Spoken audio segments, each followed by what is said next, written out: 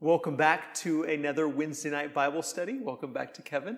It is good to be with all of you tonight. I cannot believe that we are getting very close to the end of our Wednesday night series on friendship.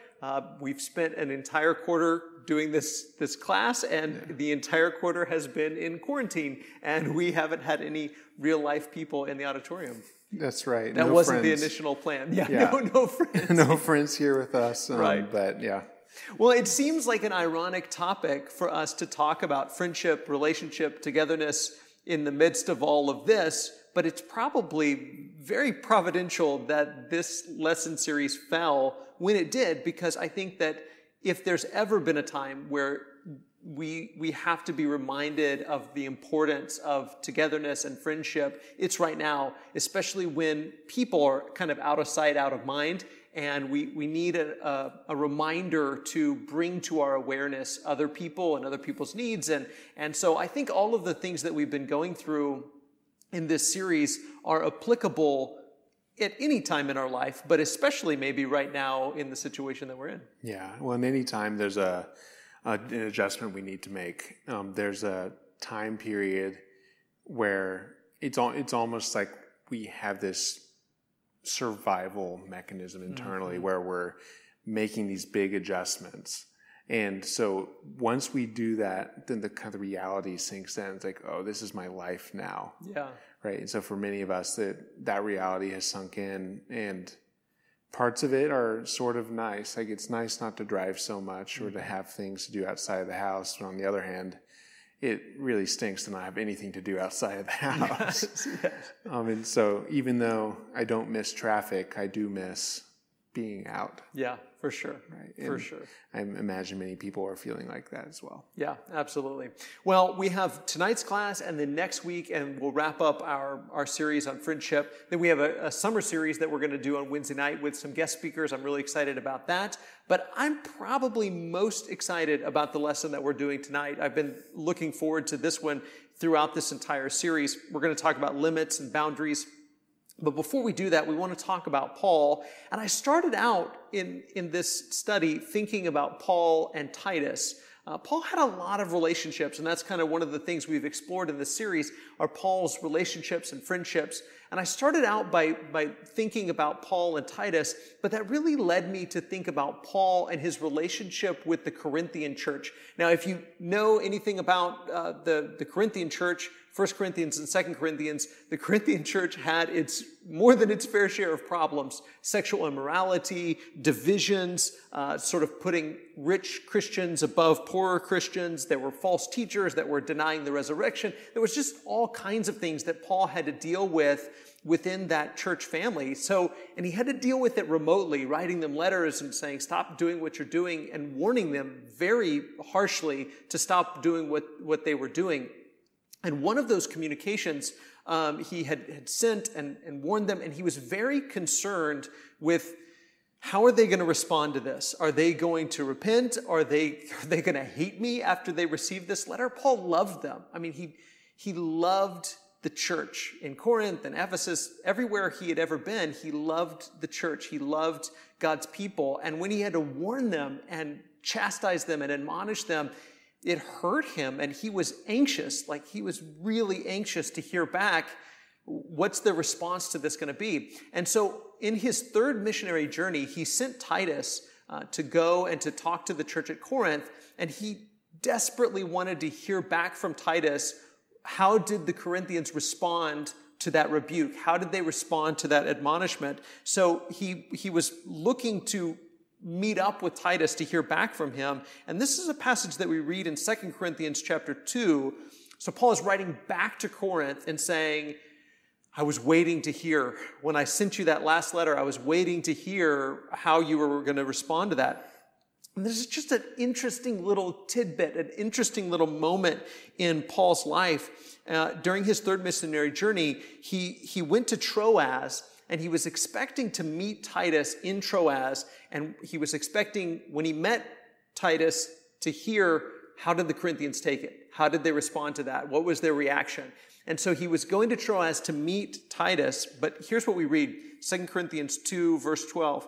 When I came to Troas to preach the gospel of Christ, even though a door was open for me in the Lord, my spirit was not at rest because I could not find my brother Titus there. So I took leave of them and went on to Macedonia.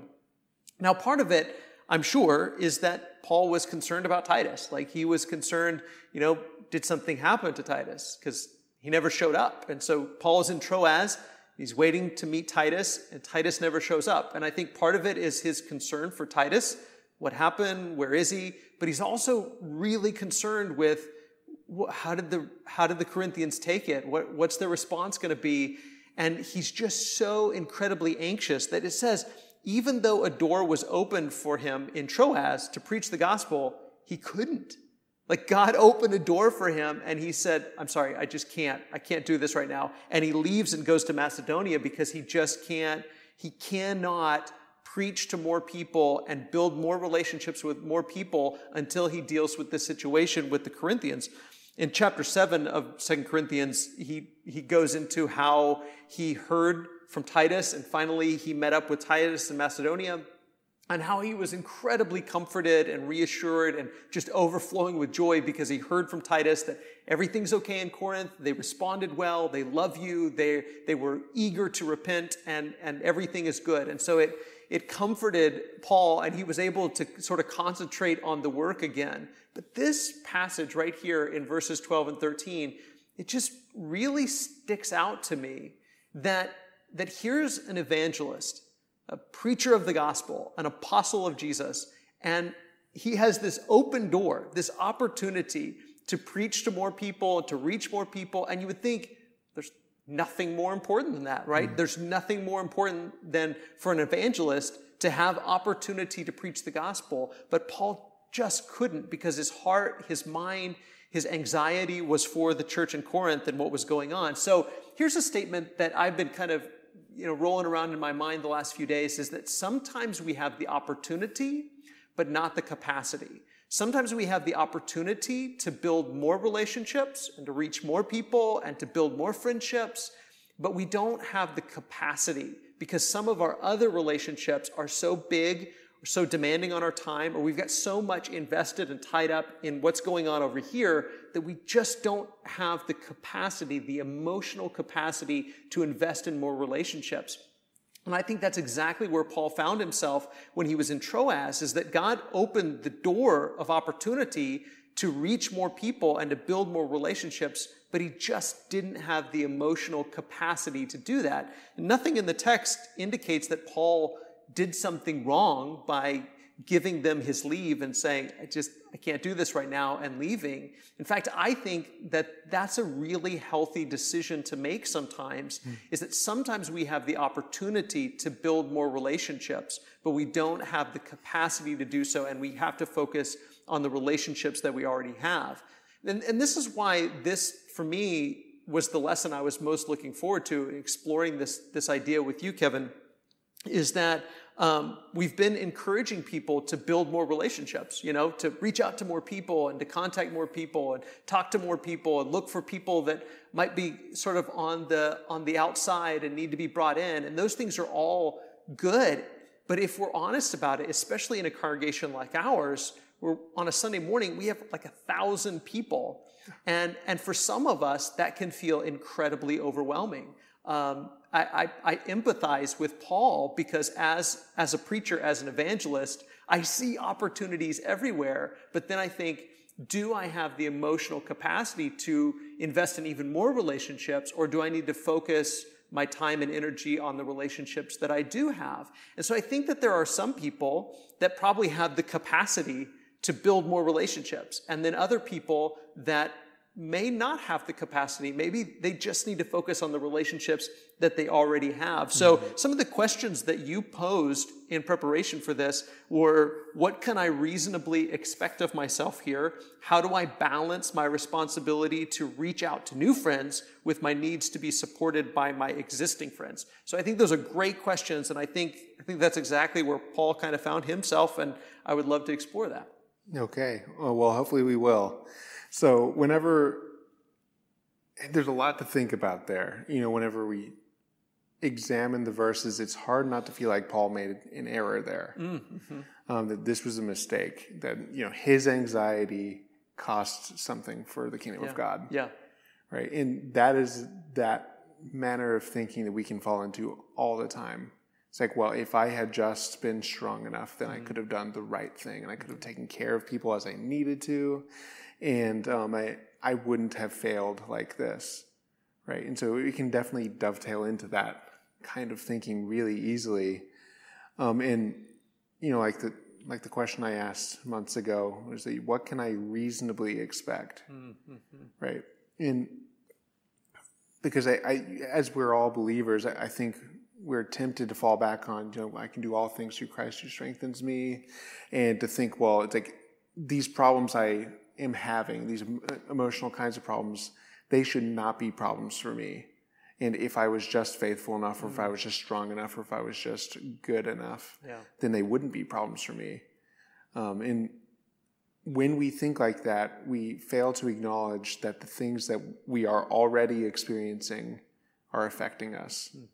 Right? And we need to adjust to them. We need to address them too.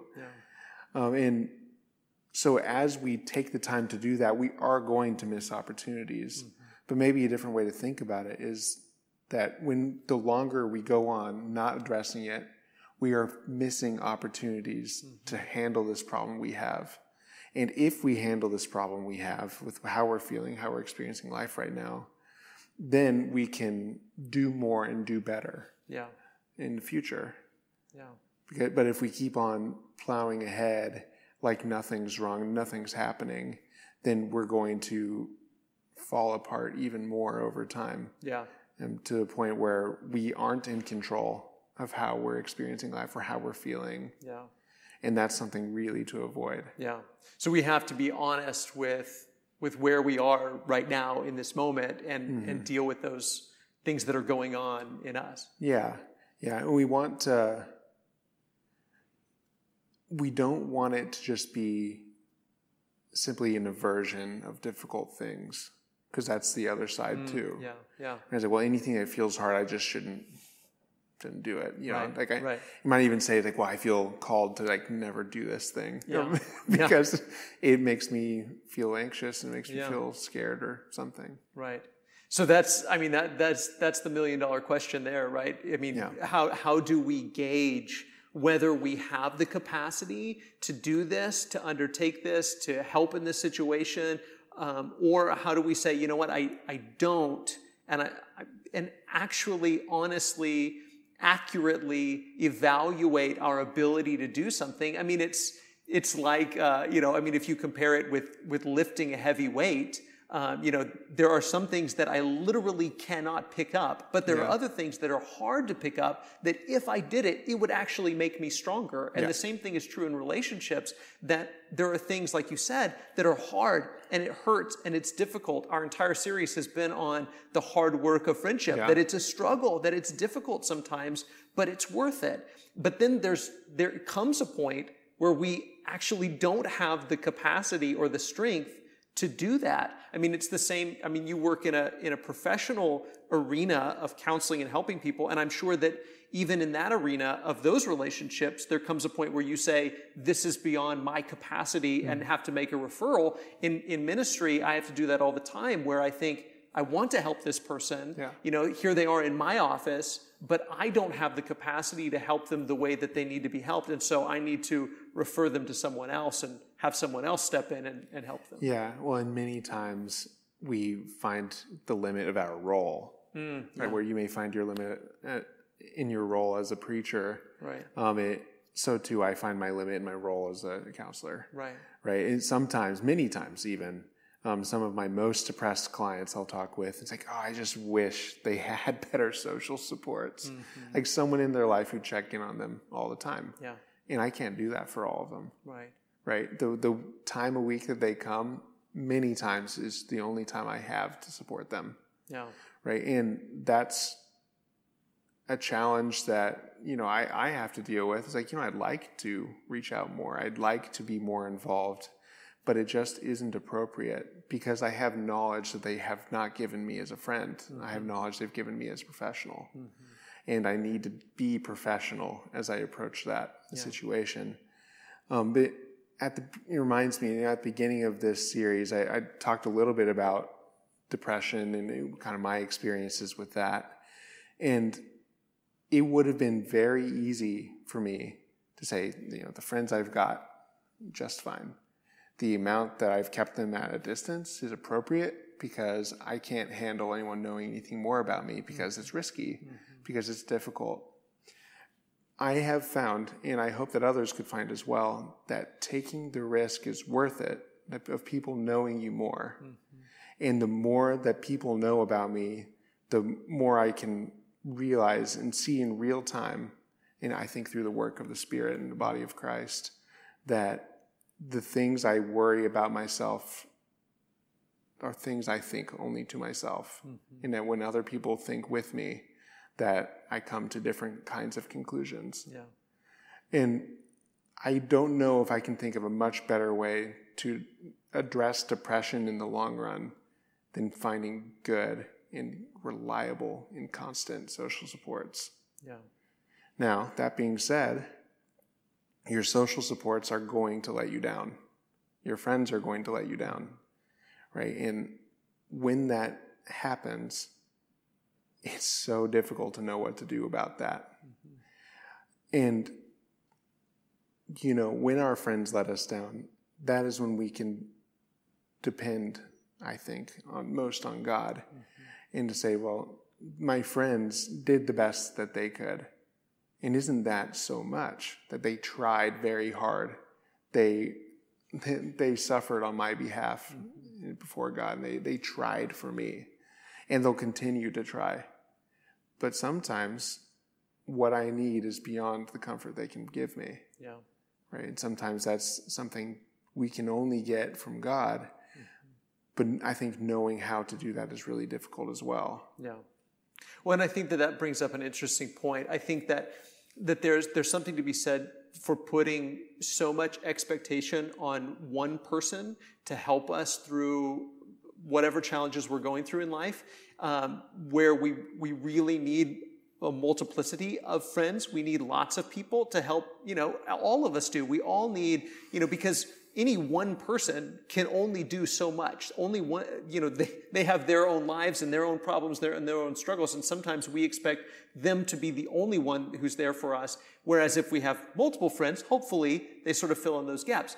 But even that being said, to your point, that I think sometimes we place such a heavy burden on our friends, on our friendships, that really only God can bear that burden. And we tend to do this with our families. We tend to, place a burden on our spouse or on our children or whatever. And of course, they crumble under that burden because the only one who could carry that emotional burden is God.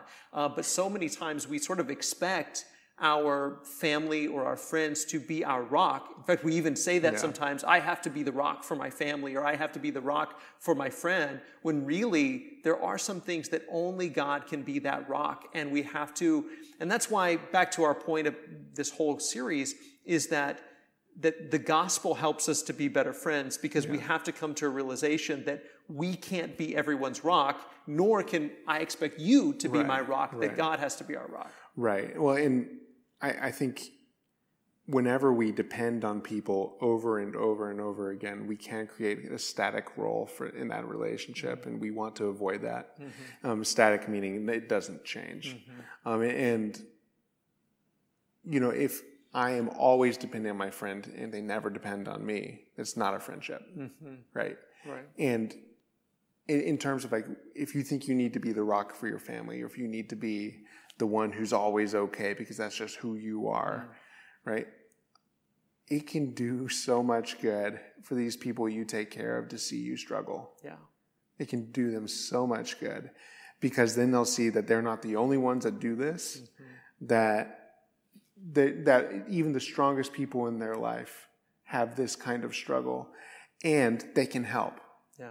Right? It gives them an opportunity to serve a role that they need to be serving in somebody's life, if not in that relationship. Because, sometimes with parents and children, especially young children, probably not the most appropriate situation to be my 6-year-old child really needs to take care of me right now. It's No, that's not You need cool. to find that emotional support somewhere else. Yeah. Find it somewhere else, yes. And please reach out for help if that's your situation. Sure. But, if we are locked into these static roles with our friends, then finding opportunities to push yourself, ask about them. Don't accept an avoidant answer readily, right? Eventually, you're going to have to let them be avoidant, but don't hesitate to follow up. Say that, I think you were backing away here, and I want you to know it's okay. And it's important to me to know how you're doing. And, they may choose to be avoidant again. At some point, it makes sense to let it go. I think this is one of those limits we need to discuss. Yeah. Is that sometimes people aren't ready themselves. Yeah. And so give them that space. Yeah. But you've given them that space with them realizing and knowing about you that you care and want to know. Right? And whenever we are in these situations where it's like, well, I just don't think I could bear to talk to another person about myself, or I don't think this feels so hard to me. That seems like a clear limit to me, something I can't do, right? But finding an appropriate way and a kind way to get that space is what we need to be doing. Yeah. And I really like that idea of finding ways to create that space and being, like you've been emphasizing, being really clear and really honest with articulating where we are, with people and being able to share that. I think about Paul in this entire letter of 2 Corinthians. He's very clear with them about where he is emotionally. In fact, you were talking about letting our weakness be known. Yeah. And that's exactly what Paul does. In fact, he boasts, he anchors his apostleship, not in his strength, but in his weakness. He anchors his apostleship in the fact that he suffered all of these things. In fact, when he lists all of his persecutions, he says, and on top of that is this constant anxiety for all of the churches. And he obviously makes known to the Corinthian church his anxiety for them. And I think that sometimes just letting people know that here's where I am right now, here's how I'm feeling right now, here's what I need right now. This is exactly what we've been talking about all through this series, but I think that giving people the permission and helping them to understand the importance of articulating that is really important. Yeah. And I think it can be hard to know how to articulate well. And, it's funny because this class is about limits and boundaries and things like that. And a lot of times people use those terms to basically oppress people and basically say well, you need to back off, you need to get away because I need this, right? And so it can be kind of like that, where I think it can be more harmful than good. I think healthy limits, understanding healthy limits and expressing them well can be really, really good for relationships. I want to be clear about that. But I think at times we can overuse it to the extent where we're not stretching ourselves and we're not trying to be better. Yeah. Right. And so for me, it's about creating these, healthy boundaries for our life, but finding a way to expand them if we can, expand what we're capable of. And we just can't expand what we're capable of unless we try to understand ourselves first, like we talked about in that class before. Yeah. And I don't know if you're a fan, you don't have to tell me one way or the other, of the book Boundaries, but one of the things in that book that really helped me was, the whole idea is when to say no and how to say yes and those kind of things. The metaphor that's really helped me over the years, because I tended to be a person who allowed other people to take advantage of me and allowed people to just take whatever they wanted from me. And the metaphor, and I'm pretty sure I'm getting this from that book, but it was like of an apple tree. Whereas if I have an apple tree in my yard and you just come and take apples whenever you want, it's not really me giving you those apples. I'm not really being generous and sharing apples with you. You're just taking them. I'm not really having any say about it. But if I put up a fence, then it seems like what I'm trying to do is keep you out. But actually, it's allowing me to give you apples out of my own generosity rather than out of you just taking them from me. And so when we express those boundaries and we say to someone, here's how I kind of want this to work, or here's what I can offer, or here's what I want to give you, here's how I want to help you, then we're really, it shouldn't be about keeping people away. Mm-hmm. It should be about giving people what they need and what you're able to give in a way that's intentional. And I think sometimes we feel kind of helpless when it comes to these kind of things. We say, well, these people just do this or that in our life and take this from me. Whereas when we sort of take control, it doesn't mean we're pushing them away and saying, I'm not going to have a relationship with you anymore. But it is saying, I want to give you these things in a very intentional way. And like you said, I love what you said about stretching ourselves so we can actually be even more generous with our time and resources. Right. Well, and I think the apple tree metaphor works best if we only have one apple tree. And if we've only got those apples. Yeah. Right. And so in that sense, well, of course, like we need to make sure there's enough apples to go around. Sure. Right. I think we can find that we don't have just one apple tree though. Right. It's like in that whenever we overemphasize boundaries in our space, then we build fences around all of them.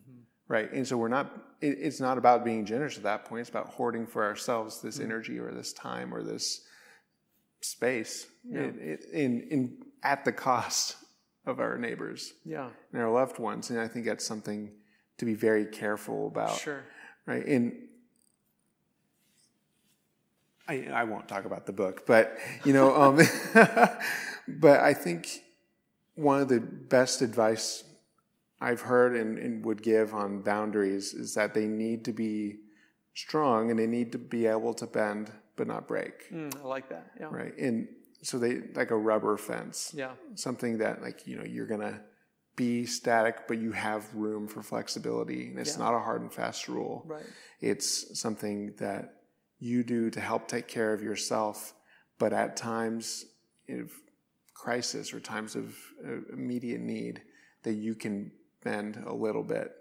To accommodate somebody that is in need, because we can't anticipate those times of need for people. Yeah, absolutely. I love that. I love the idea of flexibility. But we have to know where that boundary is so that we know when to flex and how to flex. Yeah. But at the same time, we need flexibility. And I think sometimes when people think about boundaries and limits, we think about very strict, inflexible rules that say, well, sorry, that's just the way it is. That's my boundary. Right, exactly. And that's what people say. Yeah. And it's, I think it's a bit unfair. Yeah. And at the risk of oversimplifying their position.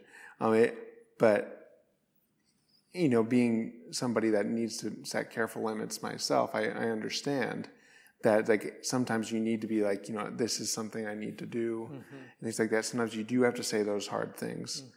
But evaluating, at least for yourself, it's like, well, how flexible am I really on this? Yeah. Did I create this rule to be onerous or to put on other people that basically to strongly emphasize how important my time and my space is? Yeah.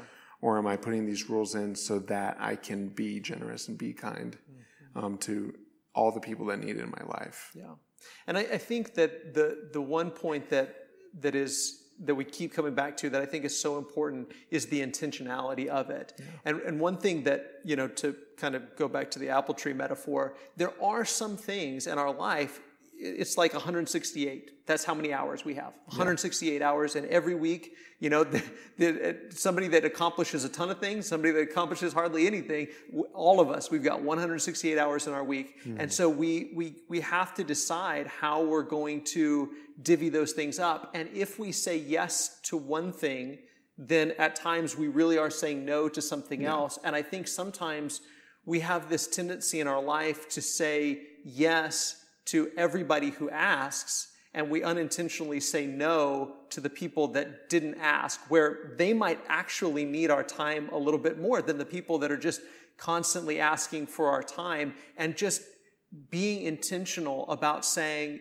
you know what, I can't help you. Maybe it's referring someone to say, hey, I can't help you with that, but maybe Bob can, or maybe George can, and sort of helping other people to come into their life and take care of them, because you need to give your time over here. It's really easy for caretakers, those people that are taking care of people outside of their home or family, to give all of their time and energy there and unintentionally be telling their family, no, no, no, no, I don't have time for you. I've seen so many ministry families that have suffered that way because ministers have spent all of their time and energy on all the people that are asking for their time and energy, and their family over here who didn't have the audacity to say, we need some time too.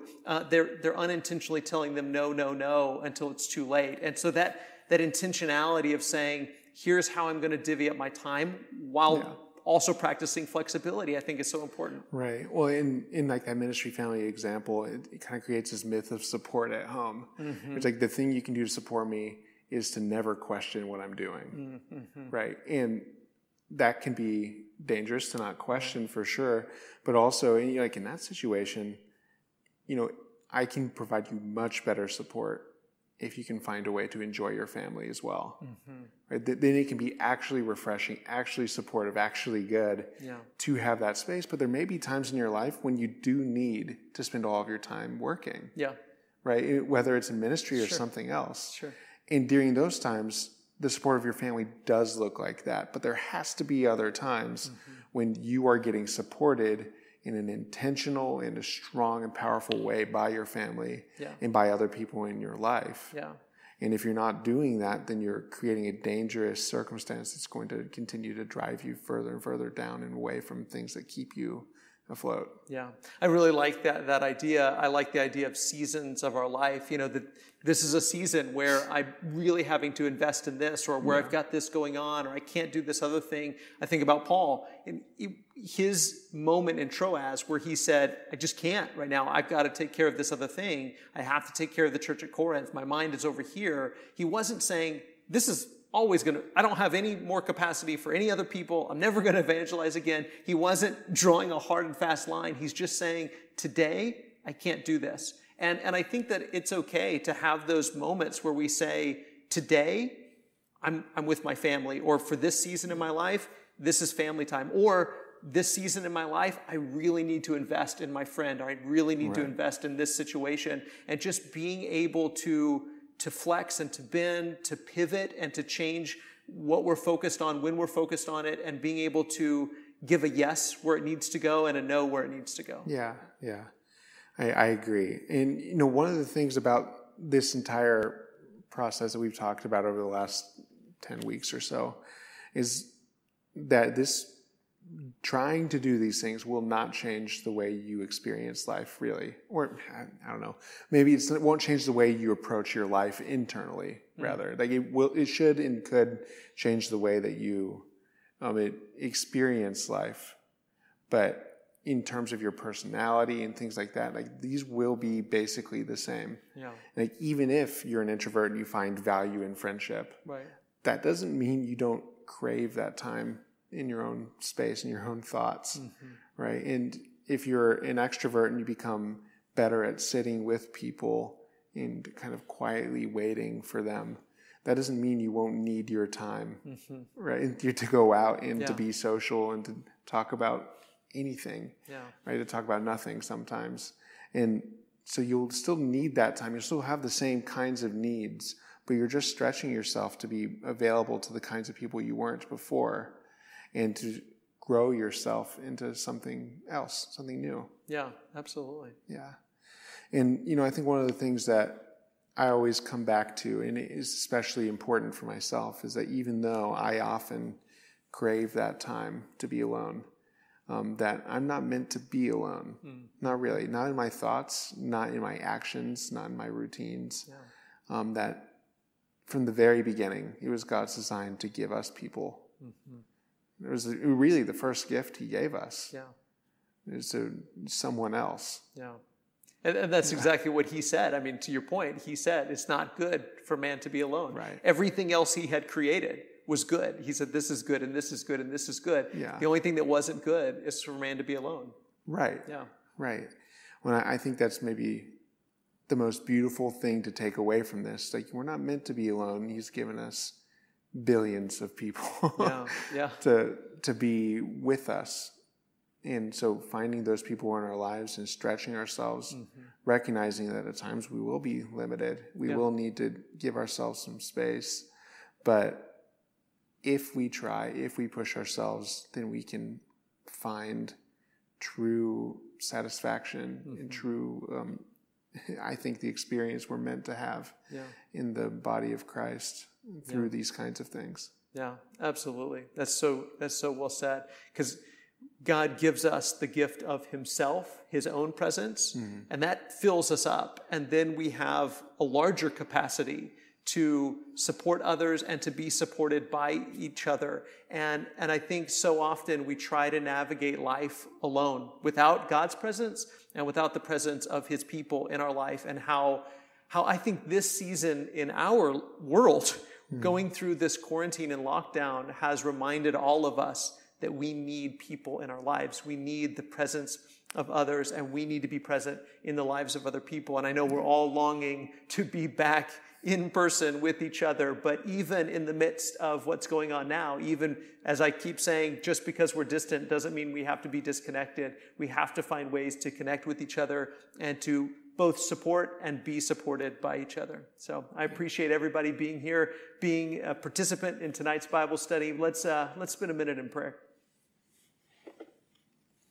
Father, we thank you for your presence in our lives. Father, that we do not have to be alone. No matter how few or how many people are around us, we know that you are ever present and that you walk with us through the valley of the shadow of death. And we need not fear evil, for you're with us, and your rod and your staff, they comfort us.